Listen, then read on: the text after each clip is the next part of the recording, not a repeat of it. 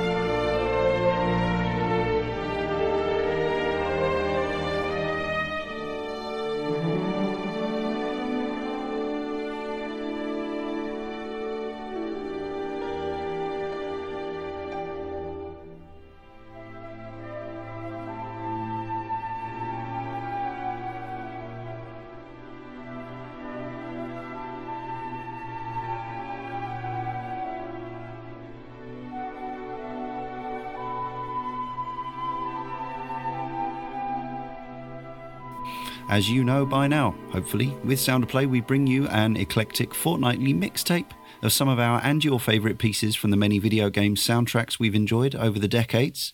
And joining me, Leon Cox, in Sound of Play 32 is sometimes we like to extend an invitation to someone from the Cane and Rinse community, and that's what we've done with Tom Quillfelt. Welcome, Tom. Well, thanks, Leon. Very nice to be on. So the reason I extended this invitation to you was because I can't remember exactly how it happened, but you joined up the forum at some point recently, caneandrinse.com/forum, and I can't remember if you posted in the music request folder or something like that. But I noticed, or you said quite quickly that you actually you were a musical person, and you actually had a sporadic video games music blog. So it felt like you were someone after our own hearts in this regard. Yeah, so I've been listening to Cane and Rinse for quite a while. Really love what you guys do with the main podcast. I've actually been putting off listening to Sound of Play episodes because I can't listen to them in the background. I'm always listening to podcasts on terrible headphones, and that's no way to listen to good music selections. So I've been sort of following on Twitter and having interactions with you guys, and then I finally got around to joining the forums, and it was actually The Witcher 3, because Jay put me onto The Witcher 3. I decided to play that instead of Fallout 4 as my big final game before my baby arrives. And it was in The Witcher 3 part of the forum, I think, that I sort of mentioned the music, and I did blog on not just game music but film music as well. Congratulations on the imminent arrival. Is this the first one? It is, yeah. So okay. my video game playing, I'm just anticipating it going completely, down the toilet. So it'll take a hit. Yeah. And you have a new job coming up as well, I know. So, well, it's quite a year, shaping up to be a big year in the life of Tom. Yes, thank you. So just with the music stuff, I used to be a musician. I still am, but I used to do a lot more music, classically trained on the cello, but then got into rock music and folk on bass and piano and all sorts of different stuff.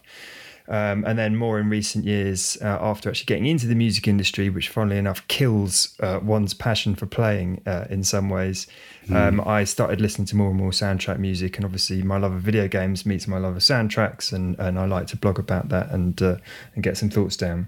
Yeah, and so your blog can be found at scummandeville.wordpress.com. Yeah. Can you explain the name? No, it's just a stupid high school thing that I used to write on my pencil case. And then when I eventually sort of thought I should be blogging, I should be doing something to kind of, I don't know, join the community in some way and get my thoughts down, because I was doing all of this soundtrack listening and weird curation of stuff in private. And I thought, well, this is a complete waste of time. I should be sharing this with people somehow, even if it's two people who read a blog. So I couldn't think of a good name. I didn't just want to put my own name at the top of it. So I remembered, what I used to write in my pencil case in year 8, and just thought, that's a good enough pseudonym. Sure. And so we've already heard one of your selections. We opened the show with something from Dragon Quest VIII, Journey of the Cursed King. Yeah, I just absolutely love that piece of music. It's right up there with the finest of classical music. I'm sure a proper classical music fan might sniff at that, but Koichi Sugiyama is the grandfather of Japanese video game music. I think he was one of the first to have his pieces played in concert, and now sort of Nobuo Uematsu's more famous for that now, I think, and Kenji Kondo. But when I first heard the Dragon Quest VIII, I think it's the Northern American European version, the English language version, they had a full orchestral soundtrack which wasn't on the original Japanese one, and it just blew me away. That because it was a lush game anyway, they had the full English voiceover. It was just a real charming package, and this is the best piece of music I think from that soundtrack, and it really sounds like Claude Debussy, who's a famous impressionist French composer from the early 20th century. It's just stunning. Yeah, love it. Yeah, so Sugiyama's 84 years old now, a real veteran of the scene. Dragon Quest, it came out here. I think it was the first European release of a Dragon Quest game officially. They didn't even include the number in the title because that would have just confused the issue to people who weren't aware of the series. I remember Dragon Quest VII being a massive deal elsewhere in America and Japan, but this came out as Dragon Quest Journey of the Cursed King, and it got a full-blown English language localization. You can still find copies of it around for PS2, but more recently it's come out on Android and iOS, I believe. But perhaps more excitingly for me is that the 3DS versions of both 7 and 8 are coming out in 2016. Hopefully, they'll get similar localization treatment to that PS2 game did back in 2004. And maybe something like Ni no Kuni showed that there's sort of maybe, there's an audience for that here. Yeah, absolutely. And yeah, the continuing success of certain JRPGs and RPG series. So yeah, looking forward to that. It might take some months if it's done in the old style where the Japanese version arrives, and then sometime later, once all the European languages have been taken into been dealt with, maybe we'll get it then. But fingers crossed. Now, in between Tom's selections, as usual, we're going to hear from some of the rest of our community's picks, people who have posted over at caneandrinse.com/forum in the Sound of Play folder. Nothing from me this time. You've heard enough tracks from me, although I'm sure I'll pop up with selections from time to time on Sound of Play again this year. But right now we've got one from a new contributor known as Epi.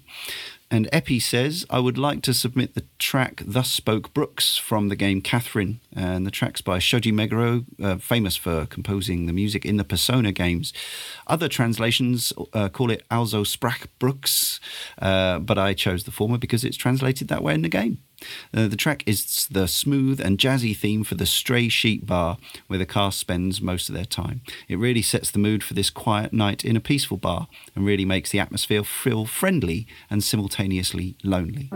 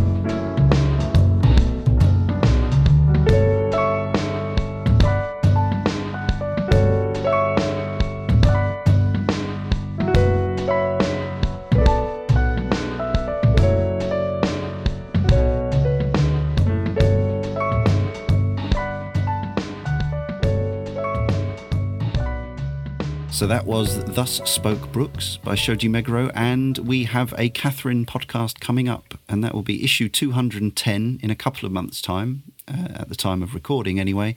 I won't be on that one because I got horribly stuck halfway through, or horribly frustrated, I should say. But we've had that game requested to be covered quite a few times, and a number of our team have completed it or pledged to, so they will get through to the end and not watch most of the cutscenes on YouTube like I did.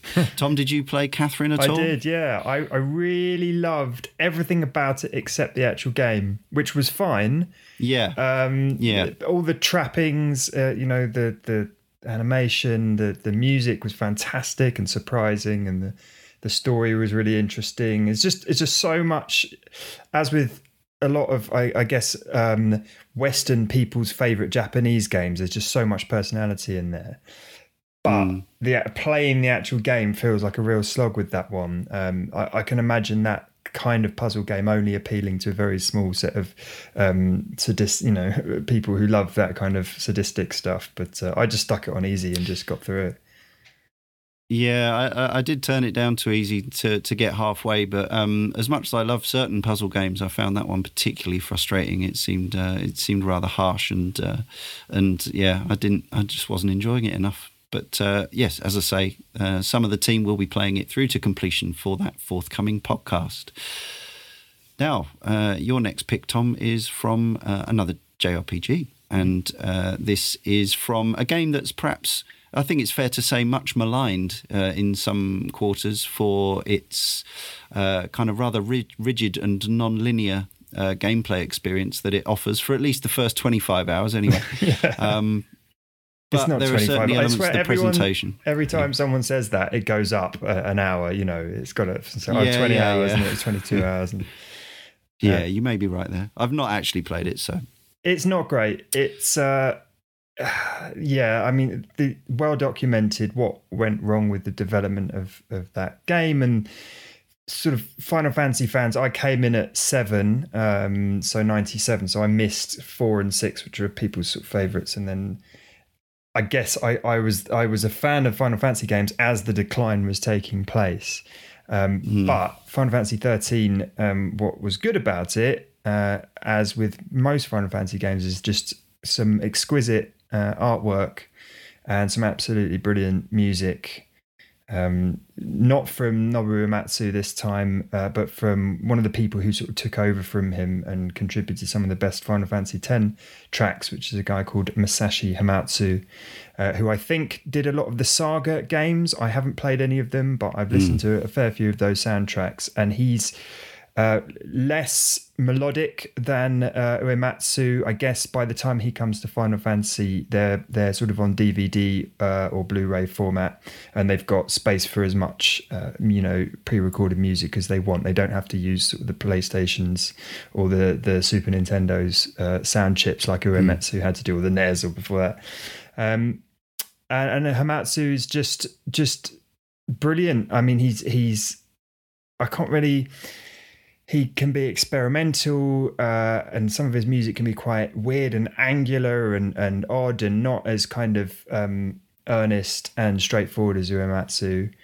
This particular track, you sort of should put your feet up and maybe have a nap to, because it's kind of like some of Vangelis' stuff from Blade Runner, which is my favourite soundtrack. It's very ambient, very chilled out. You could pour yourself a warm bath and listen to this on repeat, and eventually you'd sort of drift off.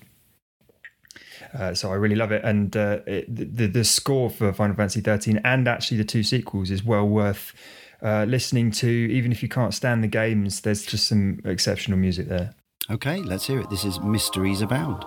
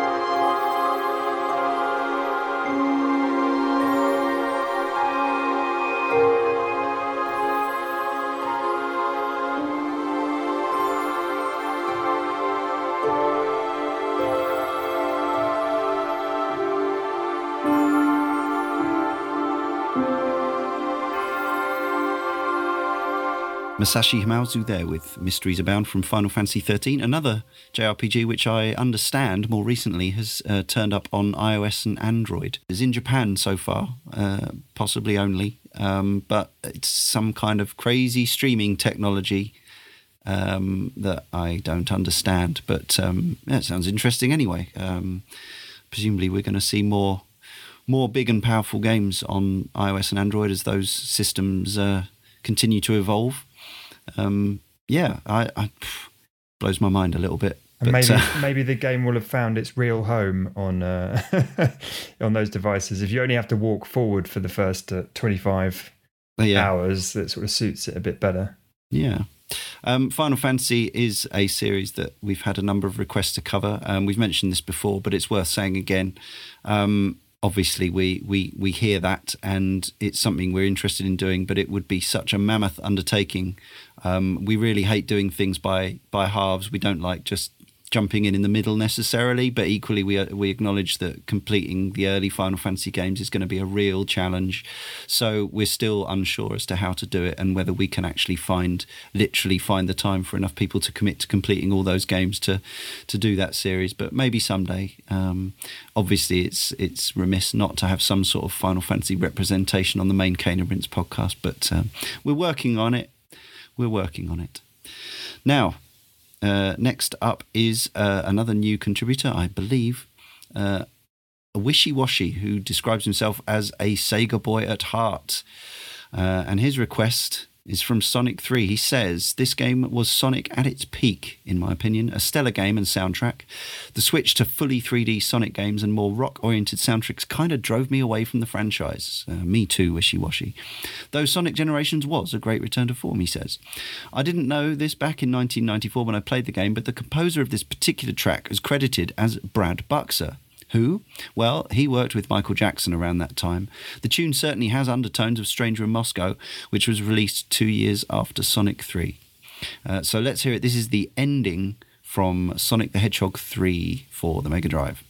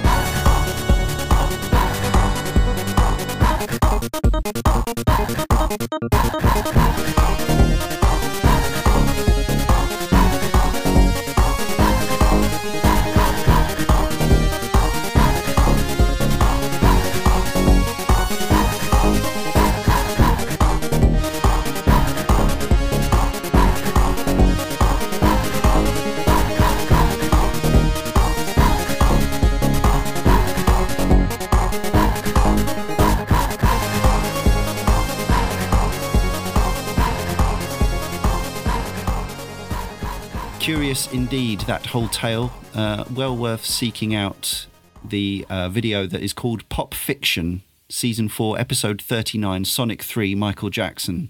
And it will give you the whole history of that collaboration, which was pretty much confirmed by someone from Sega Technical Institute some years after it happened, that Michael Jackson was brought in to compose most of the music for Sonic 3. But his alleged scandals started to come to public light around that same period, and so Sega quietly stepped away from that collaboration. And yet there are a number of tunes in that game that will be familiar to people who know Michael Jackson's work. It's a really interesting story anyway, but too long for us to explain here, so seek it out on the internet. Coming up to the halfway point, and we have our next pick from guest Tom Quillfelt. What have you got for us? Right. Well, I seem to be stuck in the late 90s in terms of most of my picks. And because I think that's when I was a sort of a teenager, and Final Fantasy VII and Metal Gear Solid and some of these games were sort of really shaking my world. And I remember, especially with Metal Gear Solid, the anticipation for that was obviously gigantic, especially sort of reading the magazines and seeing the impossibly beautiful graphics in screenshots and things like that. So I think I got it on day one, and I sat with a mate on my bedroom floor and played through it all in one go. Something like 12 hours, just sat there with my mum occasionally bringing us refreshments. Those were the days. Those were the days.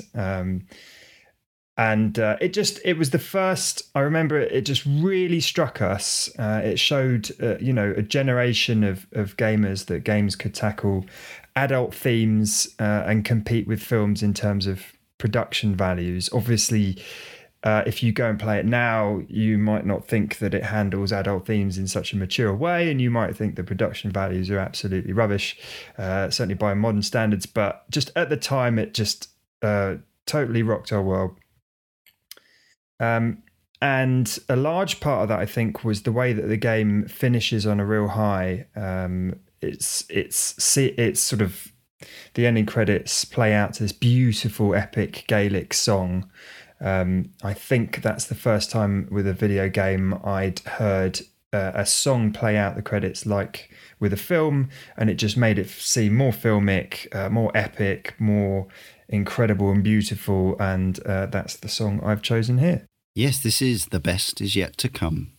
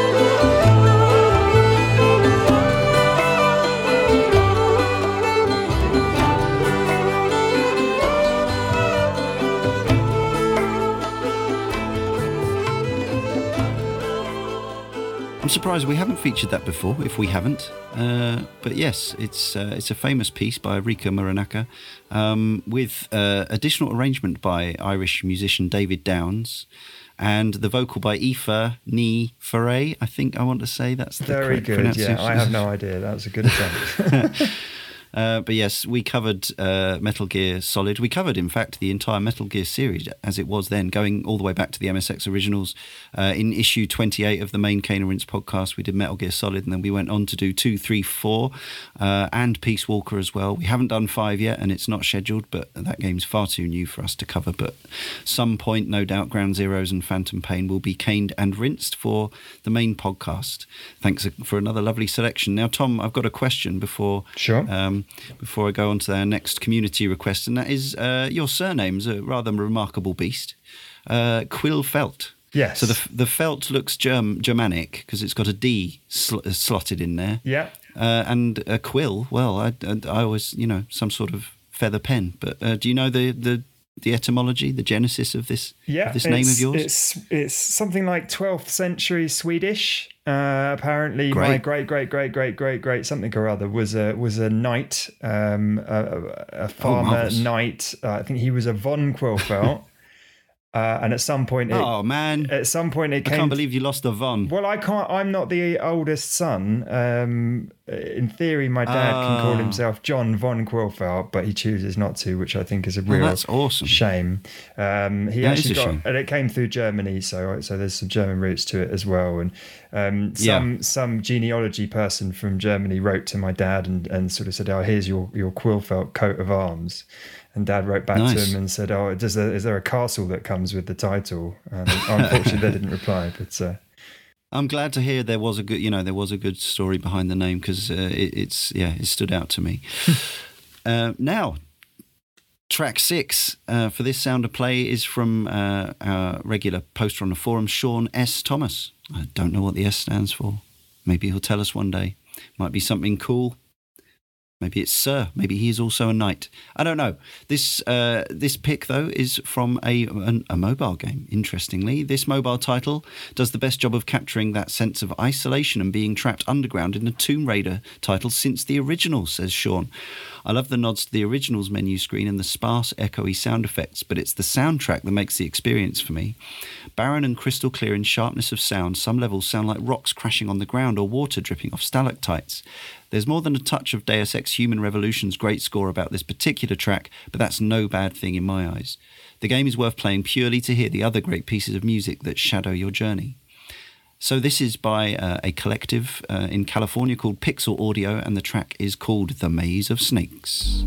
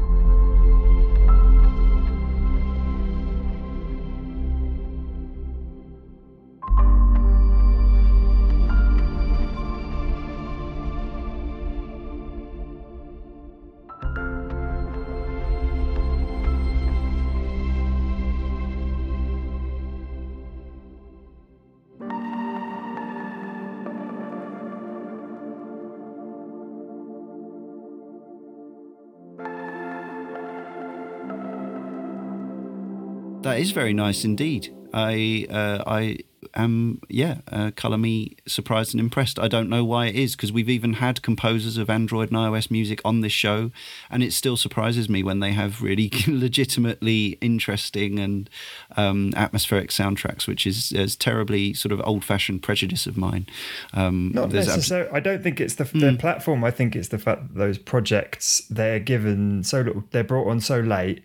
Or they have to do all the sound effects as well as the music, and they're just and there's relatively little budget, so they're just sort of rushing to get everything done. So I think, as opposed to something like, I don't know, Alien Isolation or whatever, where the composers get like a full year and all the budget and the old. Yeah, sure.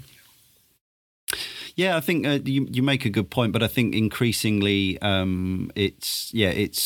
it's unfair to assume that, I suppose in my head I associate sort of mobile games with, kind of throwaway stuff or half-considered, sort of, just catchy jingles designed to make you throw away your your money into the app or whatever, when actually, as we know, we've had people like Dan Rodriguez on the show, and these are talented musicians, and this is another a place for them to earn money by making music and not just doing it for pure mercenary reasons, but actually making the best music they can make. And I think that was a really good example of that. I haven't played Lara Croft Go, but I could almost be tempted with that. I believe that soundtrack is available for free. I think Square Enix put it out on SoundCloud, and you can get it at TombRaiderChronicles.com. So I have to check that out. They also put out Rise of the Tomb Raider soundtrack for free before the game came out, which I listened to, and it was mostly complete rubbish. It just wasn't very good. Maybe it works really well in the game. I haven't played it. I'm a PlayStation. I have played the game. Yeah. I don't. Yeah, there were some decent bits, but there was nothing that I came away thinking I must hear that again. I think there's some quite cool sort of strident percussive bits that kind of went with certain scenarios in the game, but yeah, it's, I mean, much like the game itself, from my perspective, it felt like rather kind of generic AAA kind of product, really. Not that there's necessarily anything wrong with that, but it didn't capture my heart or my imagination in the way that something I like something to. I think Tomb Raider, the original, I really love that Sean's mentioned the sense of isolation and being trapped, because that's something that really appealed to me. Again, mid-90s, late 90s, I loved those Tomb Raider games alongside the Final Fantasies just for their atmosphere. I know that Nathan McCree, the original composer, still gets so much love on Twitter. He's everywhere on Twitter. He's clearly spends all his day on it, but you just see so many people. He just retweets so many people giving him love for just the original game. So I think if they can, get back to that or try and capture that, people were very nostalgic, I think, for that. Yeah, I think I played the original Tomb Raider theme by Nathan McCree on this podcast quite early on, and Sound of Play, it was just such an obvious pick for me. And I recently just bought the insanely good value Square Enix Humble Bundle on PC, and that includes all the original 3 Tomb Raider games. So it's quite nice to have those on Steam again, even if I do never get around to actually playing them. The other thing about the original Tomb Raider, and you can cut this out if this is too much rambling, but I couldn't get my sound card to work properly when I played the original Tomb Raider on PC. So I had no sound effects, just the music. Also it's Red Book CD, so you could take the game and put it in a CD player. And 90% of the tracks are just ambient, sound effects, just like this there's this track that's just this heartbeat, and then weird sort of guttural noises off in the distance. It's like nightmare juice, but it's really brilliant if you're sort of a curious teenager or whatever. Just a really strong memory of that. Yeah, I got Tomb Raider first. I got the original release on the Saturn and then the PS1 version. But yeah, thinking back to, because that game had really, the actual in-game sound was incredibly sparse. There were just the odd gun sound and her Lara's kind of grunts and stuff, but Red Book audio on CDs, just being able to stick things like Doom, the Williams conversion of Doom for the PS1 into a CD player, or Exhumed, and having all those amazingly nightmarish soundscapes was always a Nights treat. into Dreams, which I know is a favourite of yours. I used to play that on the CD player over and over again. That terrible, brilliant song with the kids who are just completely out of tune. Yeah, oh, yeah. I love the instrumental version of that. I heard. Yeah, later. And there's the a cappella adult version on the Christmas nights as well, which is a treat. Now something quite different from you this time. This is from the LucasArts stable, and a game that's thankfully been thrust back into the limelight as of last year, 2015. And this is a selection from Grim Fandango. Yeah, this is, I think, something that I'm not sure whether this got redone for the remastered version. I'm not sure it did. It might have actually just got remastered because they did it so well the first time. And it's a proper jazz ensemble. So again, back to the late 90s with Grim Fandango. And I think I didn't play Secret Monkey Island, or I think this was my first LucasArts adventure game. And the puzzles were just like rock hard. I remember staying up till like 3 a.m, just getting so stuck on one puzzle in Rubalcaba with the wine and the cellar, and you've got this forklift truck, and the music just looped endlessly. We got so completely sick of it that I think I fell in love with it through Stockholm Syndrome. But I'm just so glad that LucasArts, had Peter McConnell on hand. I think he'd worked there since 91 or something, since Secret Monkey Island 2. But with Grim Fandango, I mean, they just let loose creatively speaking. They've got different types of ethnic music. They've got cool jazz for the year 2 section of that game.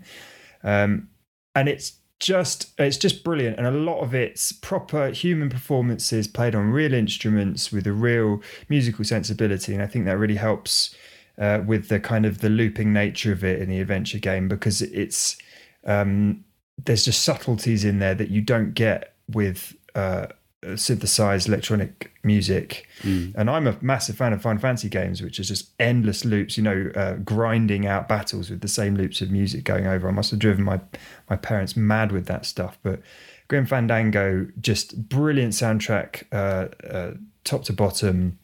Peter McConnell's a genius. I think he got his due with this remastered edition, with a lot of sort of video documentary stuff, and really focusing on the work he did for it. And I think he thoroughly deserves all the praise that came to him eventually. I think it was maybe a bit underlooked at the time, but I'm not really sure. All right, let's hear it. Some jazz with Peter McConnell and High Tone Fandango.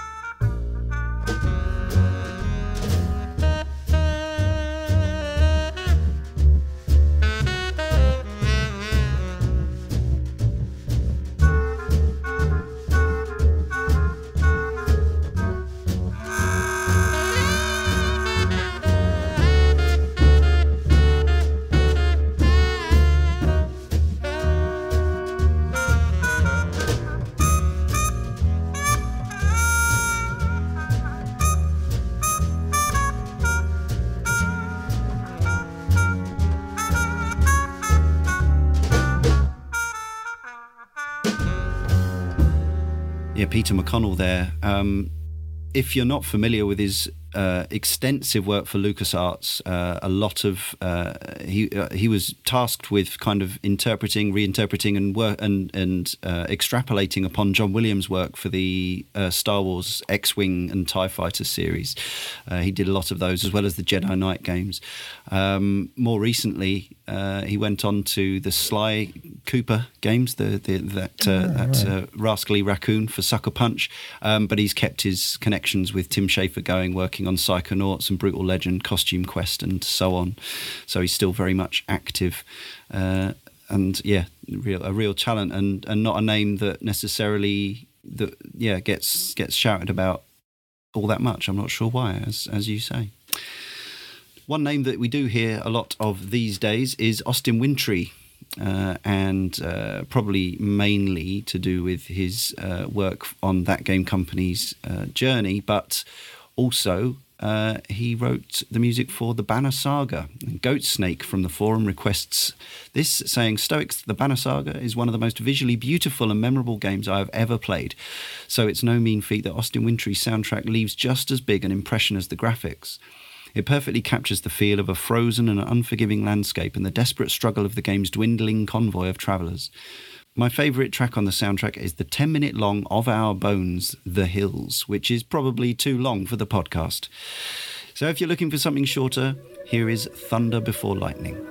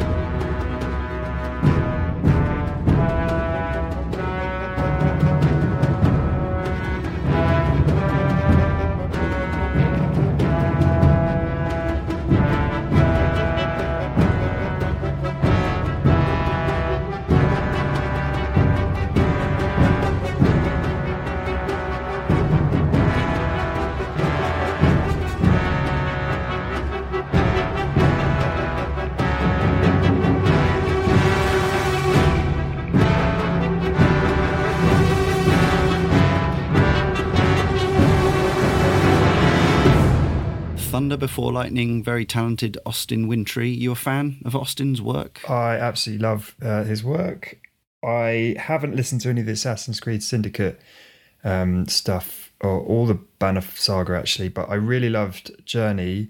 And then I went back to check out Flow, and I really love, with the piece I played earlier from Final Fantasy 13, this sort of warm bath sound, this Vangelis sound. I think Austin Wintory does absolutely spectacular stuff on Flow. So if you ever want to really chill out, you should check that out. And also I think he sells quite a lot of stuff on Bandcamp, himself. He's one of these modern game composers who's smart, and I think because he works on sometimes smaller games, he gets the rights to sell his own stuff, or at least is the retailer to really hardcore fans who come to Bandcamp and will buy things like there's a Journey bonus bundle recording where I think he sort of mucks around with tunes from old soundtracks in the style of the new ones, and tunes from newer soundtracks in the style of the old ones. So I think there's one called Journey via Flow and things like that. Nice. On that. So it's really worth sort of digging into his stuff. It does a lot of variety, and he's just got an ear for a really beautiful melody. No doubt. Yeah, so the Banner Saga, it's been around for a year and a half or so now. You can get that on PC and Mac and iOS and Android. Yeah, check it out.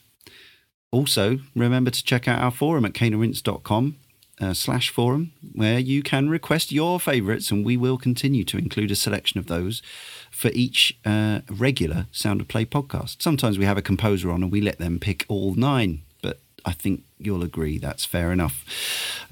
Please subscribe to the podcast if you don't already, Sound of Play, as well as our regular games podcast, Cane and Rinse. And if you'd care to, do leave us a review or a rating on iTunes or wherever else you get the show from. That's great. Thank you. At this point, before we hear from him and his last track, I'd like to thank our guest, Tom. Thanks for joining us, Tom. It's been fun. No problem. It's been a lot of fun.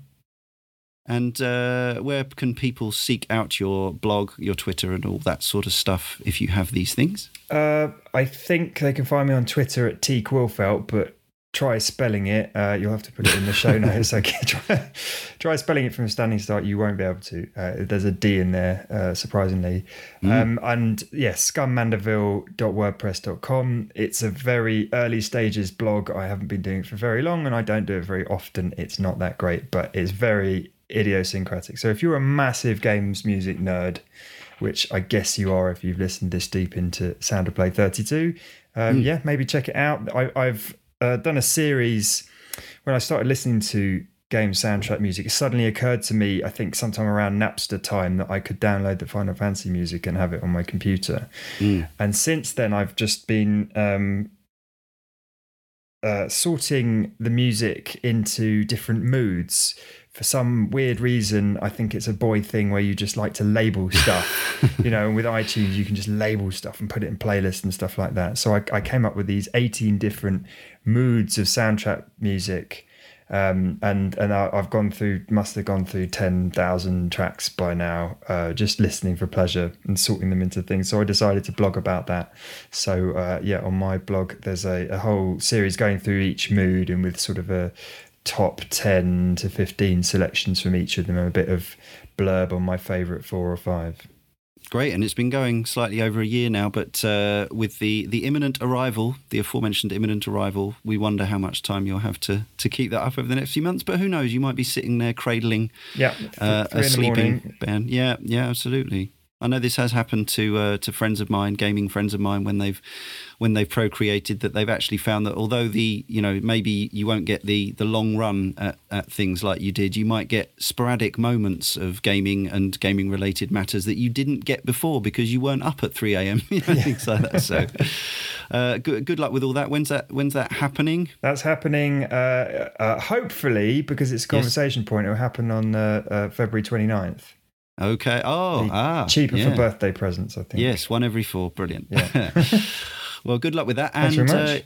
For your last selection, you've brought one of my personal favourites to the table, so I'm very pleased with this. We'll leave people slightly chilled, but also slightly warmed. Yeah. What is it you love about this one? So I like I said, with the sort of subcategorization and the moods stuff that I've been blogging about, I'm a big fan of what I call subgenres, but I guess, but gamers would know what I'm talking about when I say this. So, for instance, stealth game electronica as a subgenre, which is Metal Gear Solid, I guess, typifies that, or epic orchestral world map music from JRPGs, which is Final Fantasy mainly, but Ni no Kuni and loads of other JRPGs. One of my favourite of these subgenres is save room music, particularly from the Resident Evil series.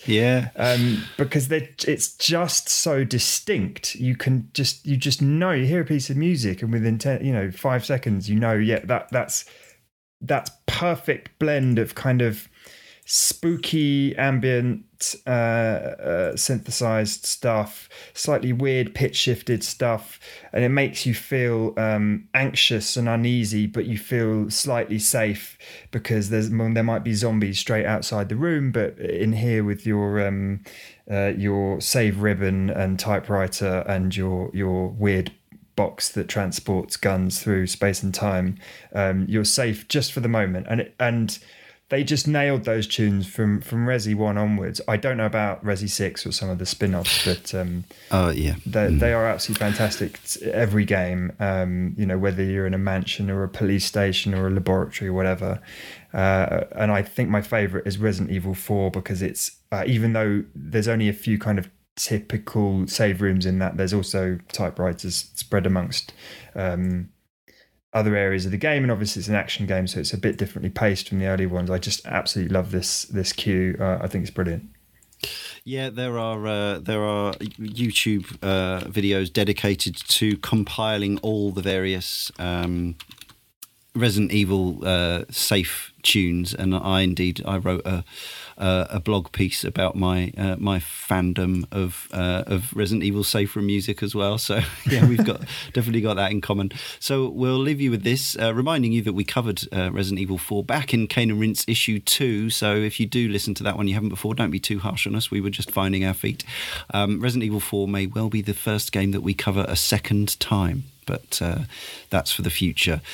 So yes, until next time, thanks again to Tom, and we'll leave you with this spooky stuff, Serenity by Shusaku. I'll try that again. That's a really hard name. I'm normally all right at these. Shusaku Uchiyama. And Misao Senbongi. Yeah.